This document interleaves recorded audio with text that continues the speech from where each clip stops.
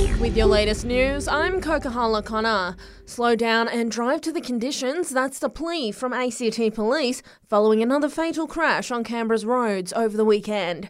A 24-year-old man died after his car collided with a tree in Kaleen on Saturday, marking the 18th death on our roads this year alone. Detective Inspector Mark Steele says incidents like this affect everyone involved. There's residents there that responded to that. There's first responders that respond. So tragedy for the family, tragedy for the friends, tragedy for the first responders that have to deal with it, and a tragedy for the whole community.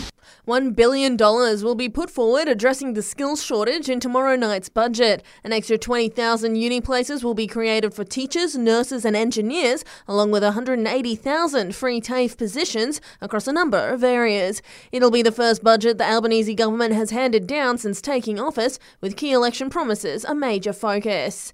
We're being told property prices could fall as much as 20% by the end of 2024. Research by the RBA showing the drop would wipe hundreds of billions of dollars worth of wealth from households. The bank has increased interest rates at its past 6 meetings, taking the official cash rate to 2.6%, with 2 more hikes expected before Christmas.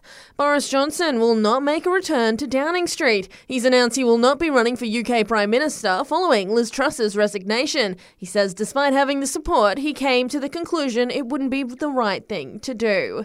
It's set to be another wet week in the nation's capital as La Nina drags on. More than 50 mils of rain fell across Canberra over the weekend, with up to 25 more expected today. But Christy Johnson from the Weather Bureau says a shift is just around the corner. The good news is that it does look like the La Nina looks like it's going to start to break down as we get into summer.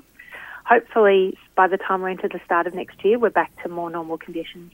And Aussie kids with access to their parents' credit cards are racking up massive bills without mum and dad's permission. A new YouGov survey found more than half of 8 to 17-year-olds have gone shopping without their parents knowing. Most kids are doing it using banking details already supplied by their parents in app stores. Computer games and apps were the most frequent purchase, followed by food delivery and clothes. And that's the latest in news. We'll have another update for you right here around lunchtime.